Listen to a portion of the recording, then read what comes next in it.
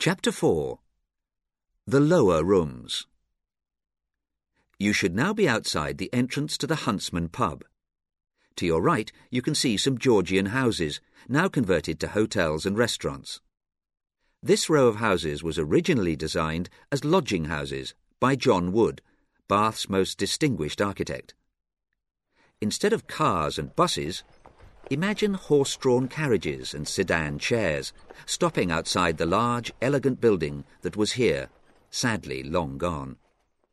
This was the Lower Rooms, a gathering place for Bath visitors, presided over in their heyday by the Master of Ceremonies, Richard Beau Nash.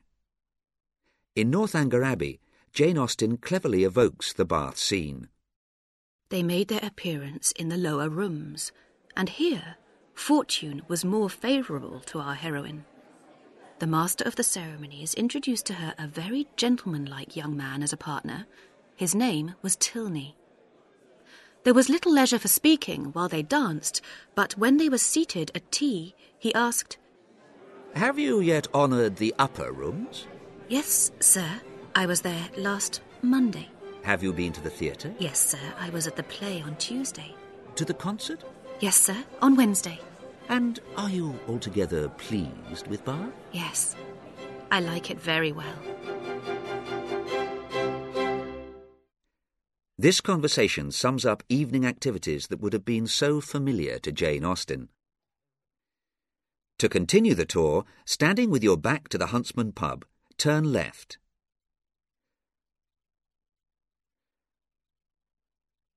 Cross over York Street and continue straight on until you reach the pedestrian crossing. Cross over to the right, heading for the low parapet wall above Parade Gardens. Proceed with the wall on your right until you reach Pulteney Weir, down to your right, marked with point 5 on the map. Look out for the small plaque on the wall. Now press pause and then press play when you're ready to hear the next chapter.